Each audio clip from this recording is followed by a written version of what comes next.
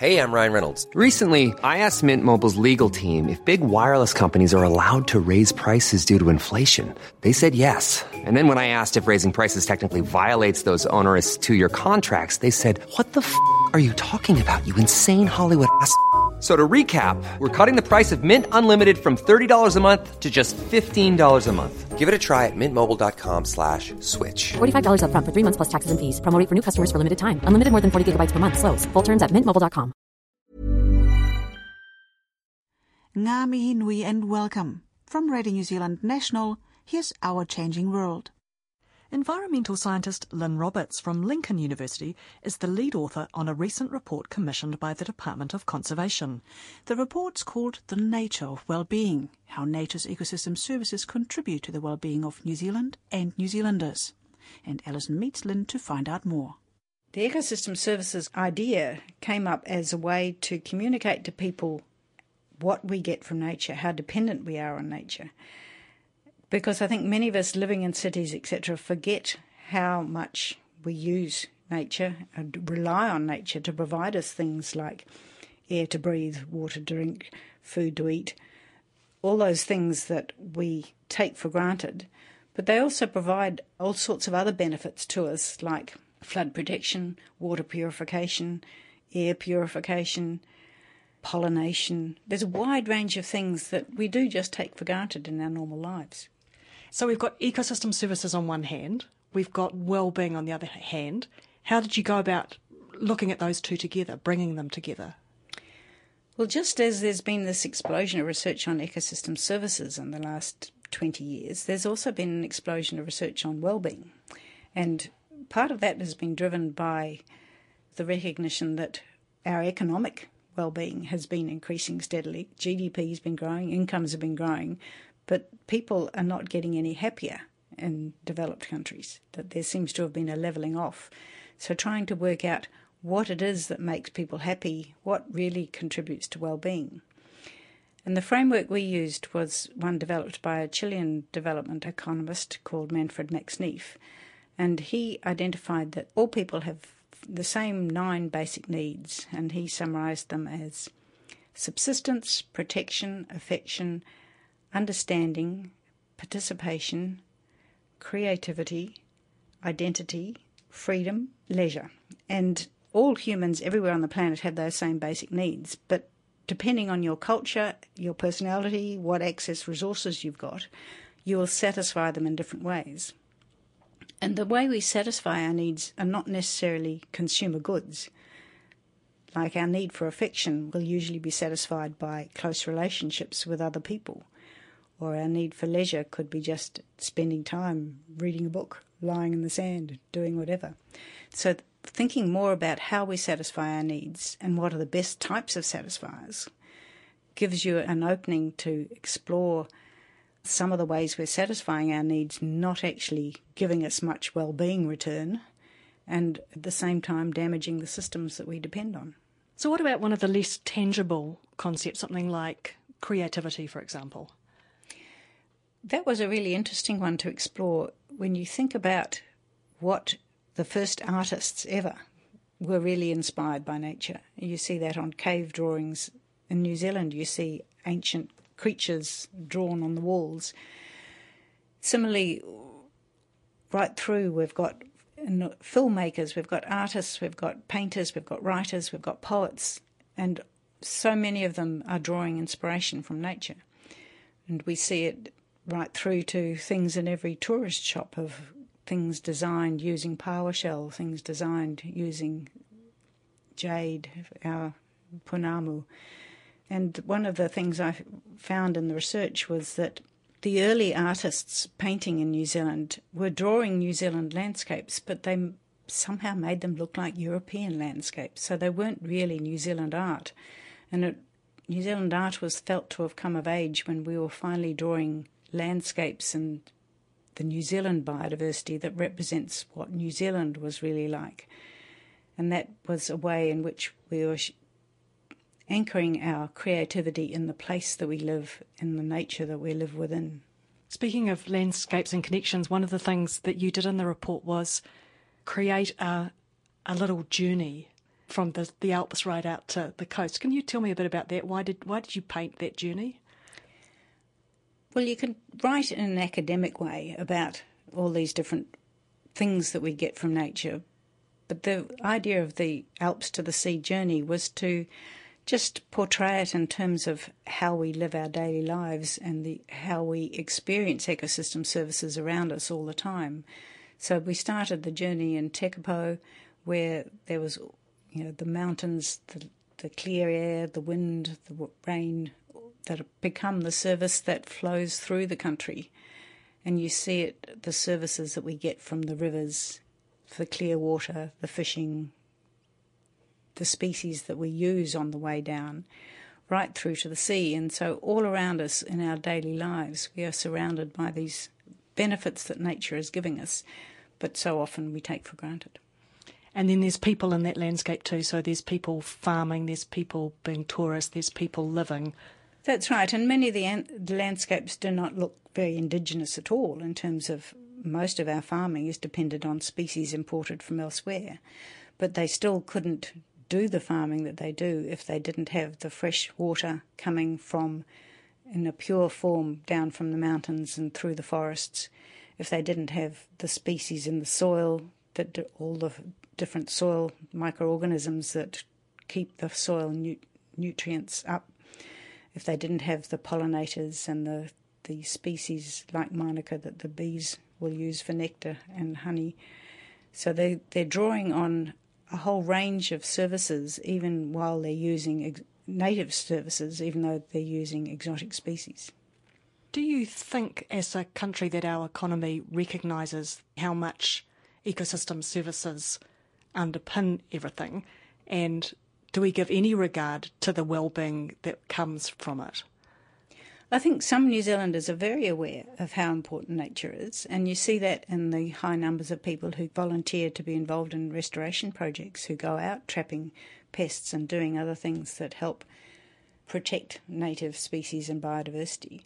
But I think many of us are not aware, and part of the important job I think we have ahead is to help people understand how much they are dependent on nature.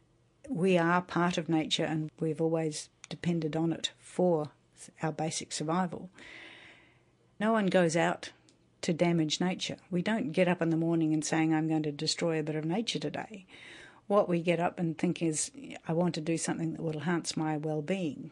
And so often our damage to nature is accidental, if you like. We're just unthinking in terms of how it's impacting on nature's ability to continue to provide for us in the future, so that our children have the same things that we've had, that they can still go down and fish in the local stream and find fish, and they can also go and enjoy the mountains, etc. So when we stop and think about what are the things that are really important to us, that's where there's some really interesting research about how so much of our consumption isn't actually delivering much well-being at all. We get hooked in by advertisers to think that buy this and you'll be so much better, because you're worth it, all this sort of messages that consumption is the way to happiness.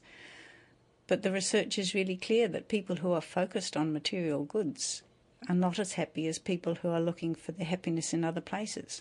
People who recognise the importance of friends and family, people who enjoy things like going for a walk on the beach, end up with much higher levels of happiness than people who are in a rat race of trying to improve their wealth, improve their financial standing, improve their status through material goods, improve their consumption. Those things don't end up delivering lasting benefits. You need to consume enough to have your basic needs met, but after that, more and more spending and consumption doesn't actually deliver much. That's that difference between want and need, isn't it? You might want a bigger, faster car, but actually, really, do you need it? You've got a car that does perfectly well at getting you from A to B. Yes, but I think it's also just understanding what your wants are, because I think we get our wants put in our brain by advertisers as much as anything, that we think that we will do better with a bigger house and don't think through what it means in terms of it means you have to work longer hours and spend less time eventually at home with our kids. We have to do other things to meet that. So if we stopped and actually really thought about what are the important things for our happiness, I think we just don't stop and reflect often enough on what is it that really brings us happiness. And if we did that, we'd probably be choosing things that actually damage nature much less. And in so doing, we'd also ensure our longer-term happiness as well as our short-term happiness. Who did you write the report for? The report was commissioned by the Department of Conservation, and I think sort of the genesis of the idea is that recognising that New Zealand's biodiversity is continuing to decline, and that was a curious thing to realise as well, that most New Zealanders think that it's not declining because they hear the good news stories about species X being saved and don't realise that that's one species saved while another 10 might be going downhill. So we've got the situation of continuing decline of biodiversity, and it really is too big a job to do that for just one department. It really needs all New Zealanders to be thinking about that, to be recognising that they value nature and they need to do something to look after it. So the idea behind it was to understand better all the different ways in which nature contributes to our well-being, and then to use that as a communication tool to get people thinking about it and understanding why it would be good for them, why they would benefit if nature was looked after a bit better. So you've talked about how some of us are consuming too much, but are there not people who actually need to consume more? Exactly, and that is the global sustainability issue, and also the issue within New Zealand, that we've got a chunk of the population who are consuming too much, who are consuming more than they need to achieve their well-being needs, and we've got people in the world who are not getting nearly enough to meet their well-being needs. The planet can't supply for everyone to live at the level of an American consumption, for example. And so to allow sustainable society in which all people are achieving their basic needs, we need to have the rich people learning how to consume less and still have a good life. And we need to enable those who are not getting enough to meet their basic needs to consume what they need to have a healthy diet and secure housing and all those sort of things. I think the issue is often presented as how we have to do without, and I think that's the wrong way to look at it. I think if you start thinking about what really makes you happy, you end up having a better life by consuming less, not a worse life.